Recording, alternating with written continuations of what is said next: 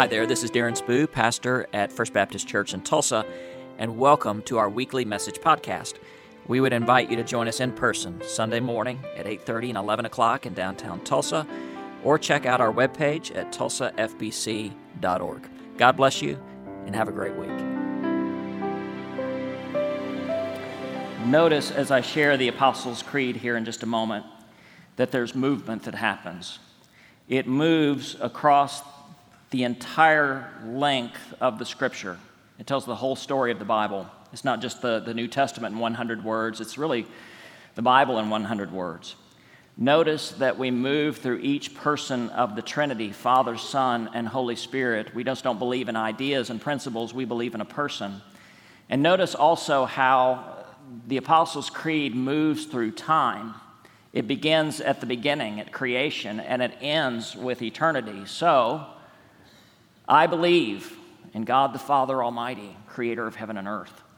I believe in Jesus Christ, his only Son, our Lord, who was conceived by the Holy Spirit, born of the Virgin Mary, suffered under Pontius Pilate, was crucified, dead, and buried. But on the third day he rose again from the dead. He ascended to the right hand of God the Father Almighty, and from there he will come to judge the living and the dead. I believe in the Holy Spirit, the Holy Catholic Church, the communion of saints, the forgiveness of sin in our line for the day, and the resurrection of the body, and life everlasting. So as you've turned to 1 Thessalonians chapter 4, we step back in time to a group of early Christians that when they were introduced to Jesus, they were told, rightly so, Jesus could return at any moment. And they bet their lives on that. They bet their future on that. But as time went by and Jesus didn't return, some of the Thessalonian Christians began to die. And so this question came up in the early church. Well, we knew Jesus would come back at any moment, but he hasn't. And now some of our brothers and sisters and fathers and mothers and children have died. What happens to those who die in Christ? Everyone was talking about it, and they were unsure. Versus the time that we live in, nobody talks about death. They were talking about it, and they were unsure. We don't talk about it, but still in the back of our mind, we are unsure. I just returned from Disney, and my wife, speaking of eternity, a week in Disney goes on and on and on, okay?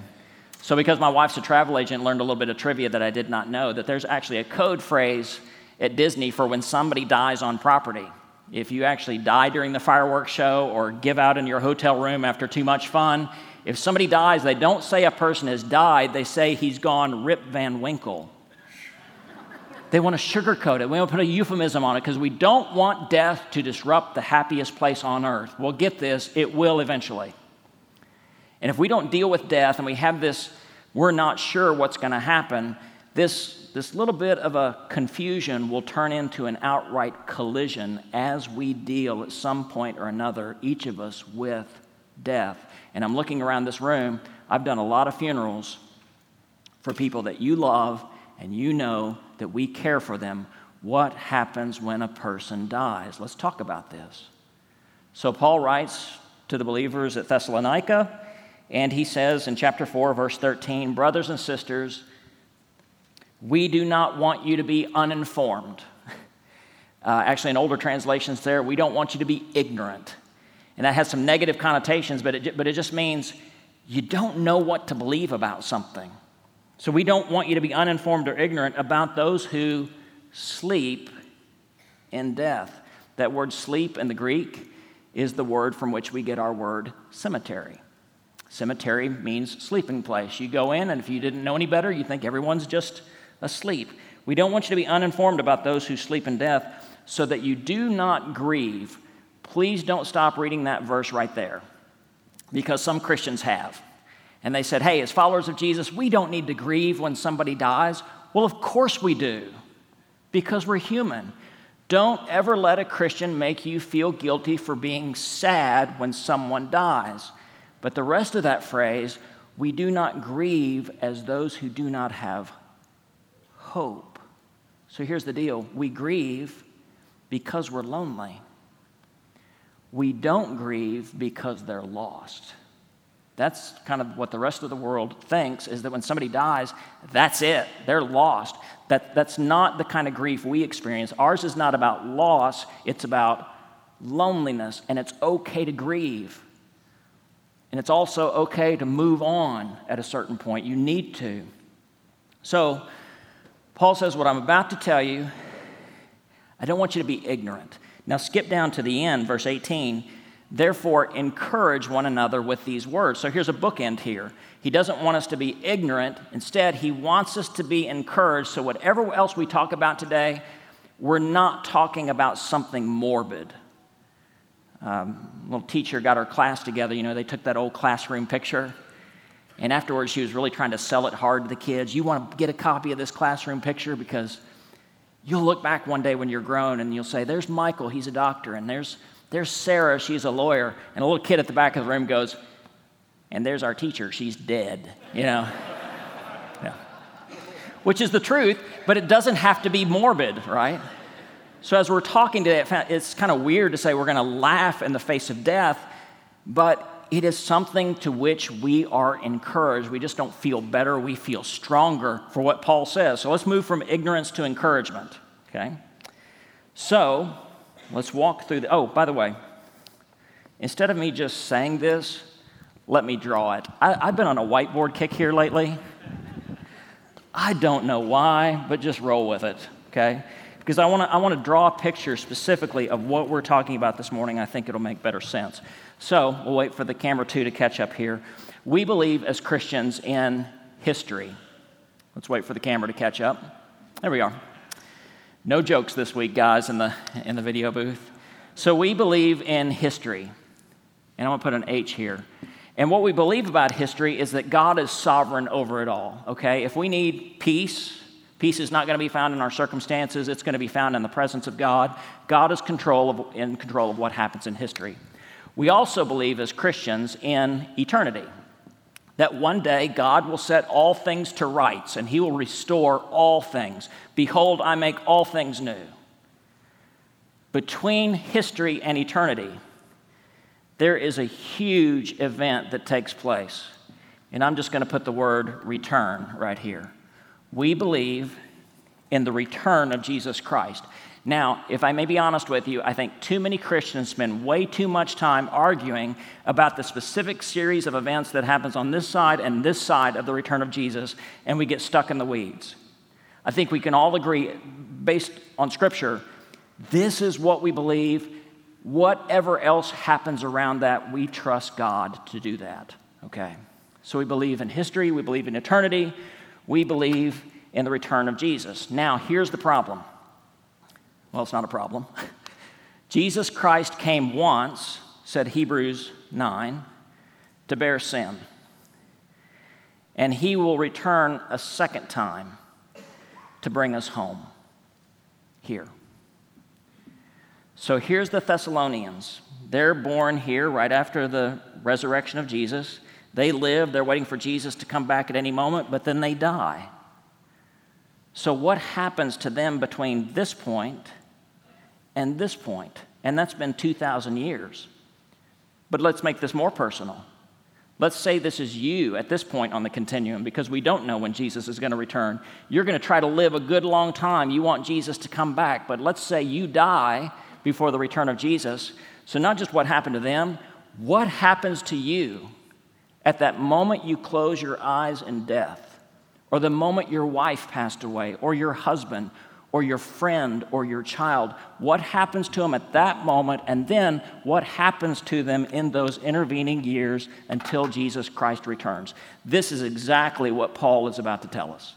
It's exactly what he's going to try to make sure that we're not ignorant but encouraged. So, let's walk through this. Verse 14. For we believe that Jesus died and rose again. That's where he starts. There's resurrection for us because Jesus was resurrected. And the only glimpse we have of our future resurrected body, and this might be kind of news for some of you, we're not going to spend eternity as little puffy clouds floating around. That's not in the Bible anywhere.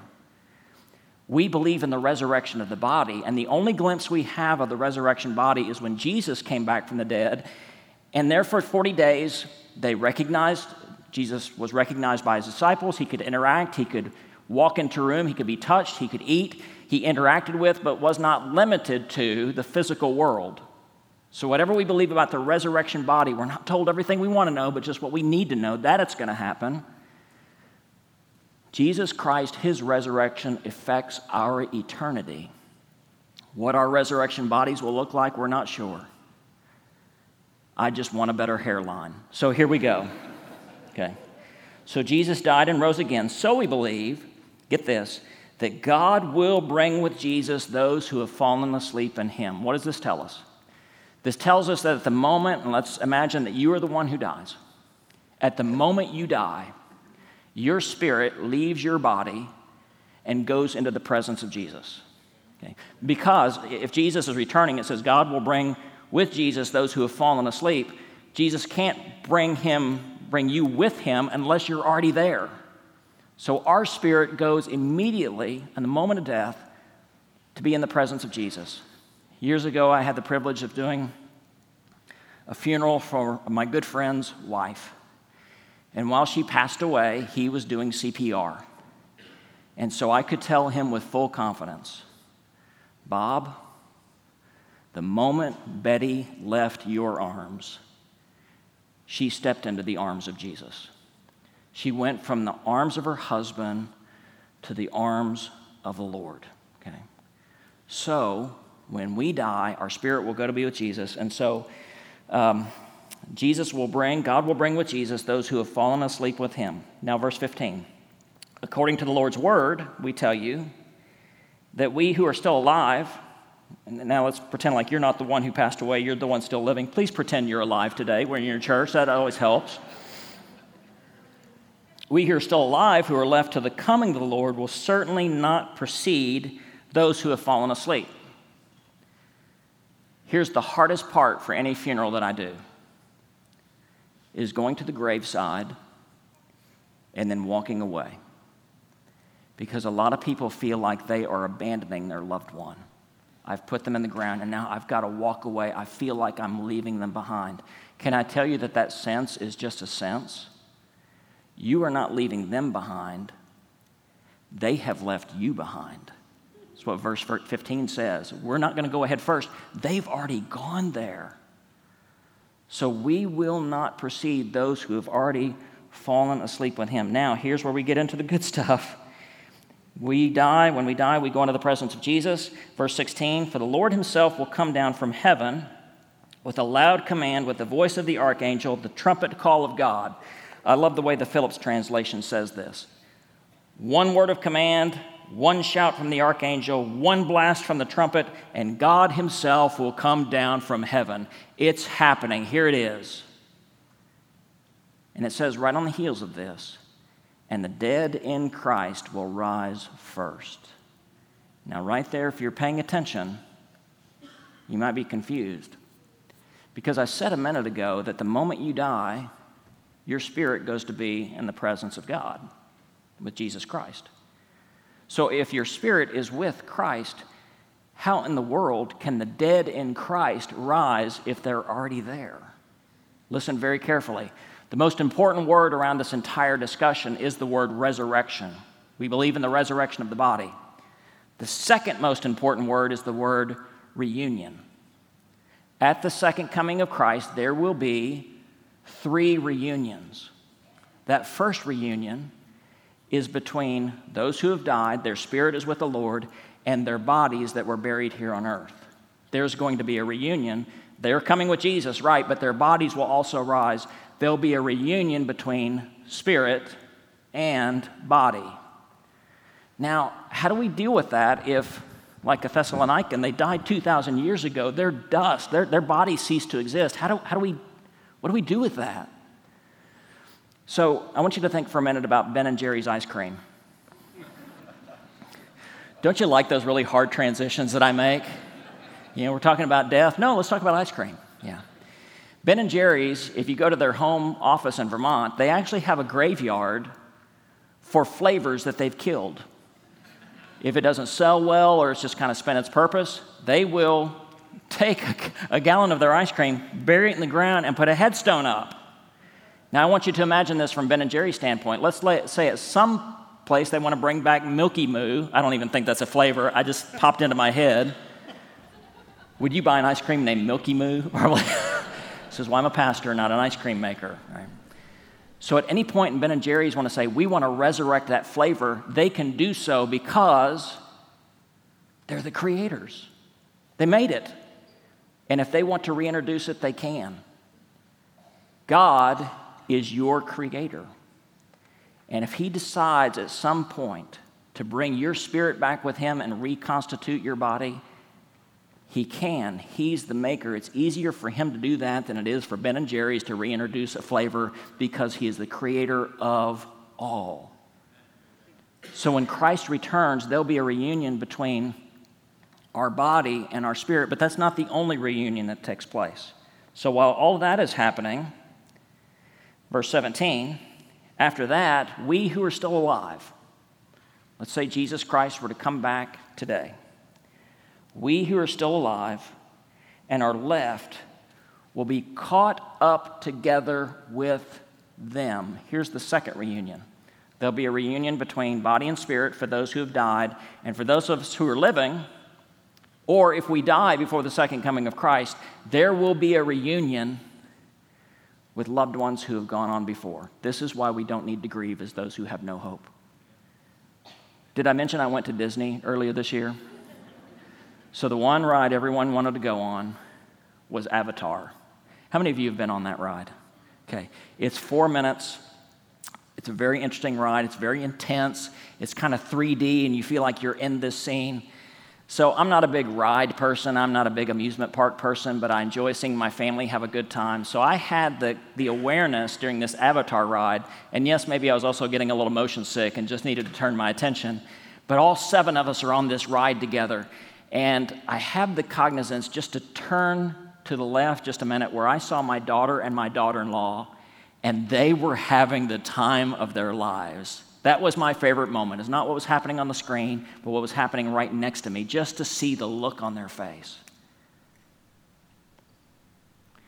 I hope we have the awareness that if we are still alive when Christ returns, and we see our loved ones coming with Christ, and we are moving toward them as their body and spirit are being reunited, and as we are being reunited with them, my encouragement is take just a moment and look around. The faces that we will see as that reunion takes place, Jesus says it will be better than Avatar.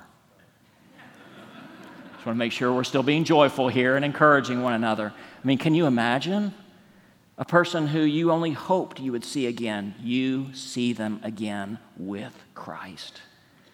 So a reunion of body and spirit, a reunion with loved ones who have gone on before. By the way, there's a little line in the creed that we kind of passed over, that we believe in the Holy Catholic Church and the communion of saints. You know what that means? That means that we share a kinship with every Christian who has ever lived. That there's a bond that is there in Christ. Doesn't matter if it's your father or an ancestor who you never met. If they were in Christ, there's a bond there. And here's what I believe. I believe that we are never closer to those who are deceased than when we are in the action of worship.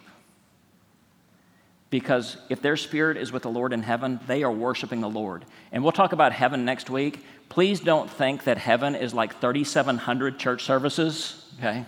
And by the way, church services are great, right? Right? Yeah. Yeah. We're trying too hard here today. I'm jumping the gun a little bit. Imagine that perfect moment that you never want to have end. That's what our loved ones in Christ are experiencing right now. And when we connect our spirit with Christ, there's this bond there when we're so close to them. So it'll be a reunion between body and spirit, a reunion with the loved ones who have gone on before. And it says, and we will meet the Lord. We will be reunited with him One old Puritan, you wouldn't even know his name. I didn't even know his name until I read this quote. But he was laying on his deathbed. Somebody was asking him what it was like to die, and he said, "I am changing places, but I am not changing company."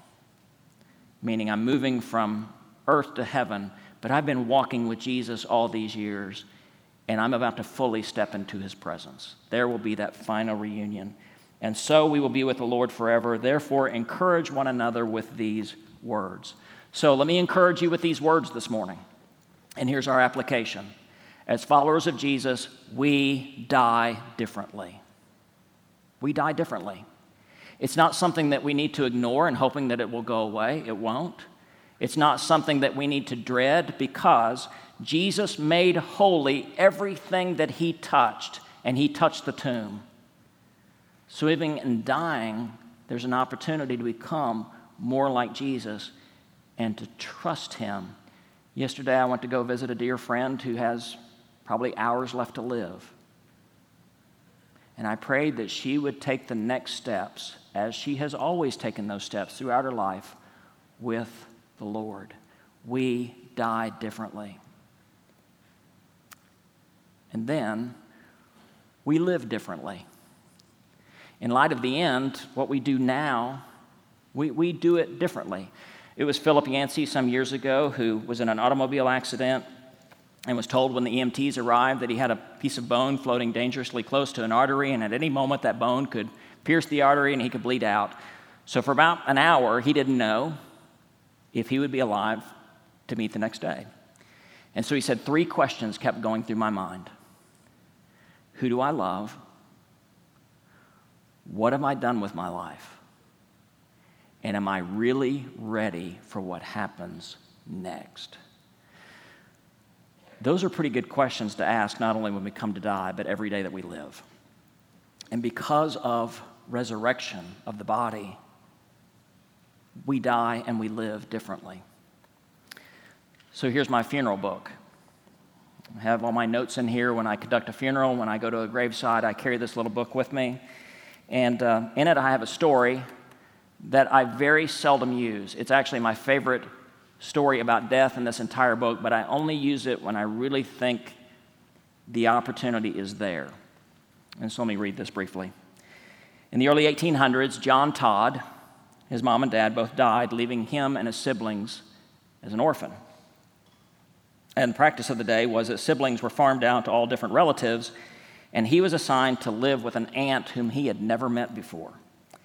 The aunt sent a servant on horseback to deliver young John Todd to his new home, and as they rode along, servant and son, John Todd's questions poured out. Will my aunt be there when I arrive? Will she be waiting for me? Will I like living with her?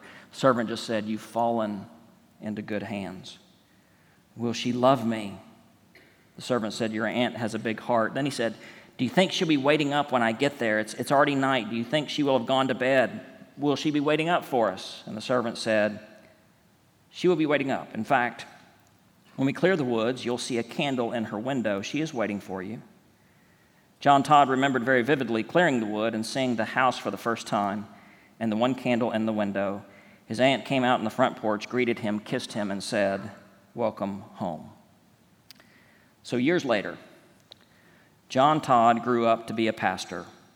Poor guy. Now the roles had reversed a bit because his aunt was now on her deathbed. As she was facing her impending death, John Todd wrote a letter in which he said, Dear Aunt, years ago, I left a house of death not knowing where I was to go, whether anyone cared, and whether or not it was the end of me. Finally, I arrived to your embrace, to a new home. I was expected. I felt safe. You did it all for me. And now it's your time to go. I'm writing to let you know that someone is waiting up. Your room is all ready. The light is on. The door is open. And you are expected. We believe in the resurrection of the body. Thanks be to God. Let's stand together and let's pray together. Thanks so much for listening to our weekly message podcast. At the end of each worship service on Sunday morning, I offer a simple blessing, and I offer that blessing to you today.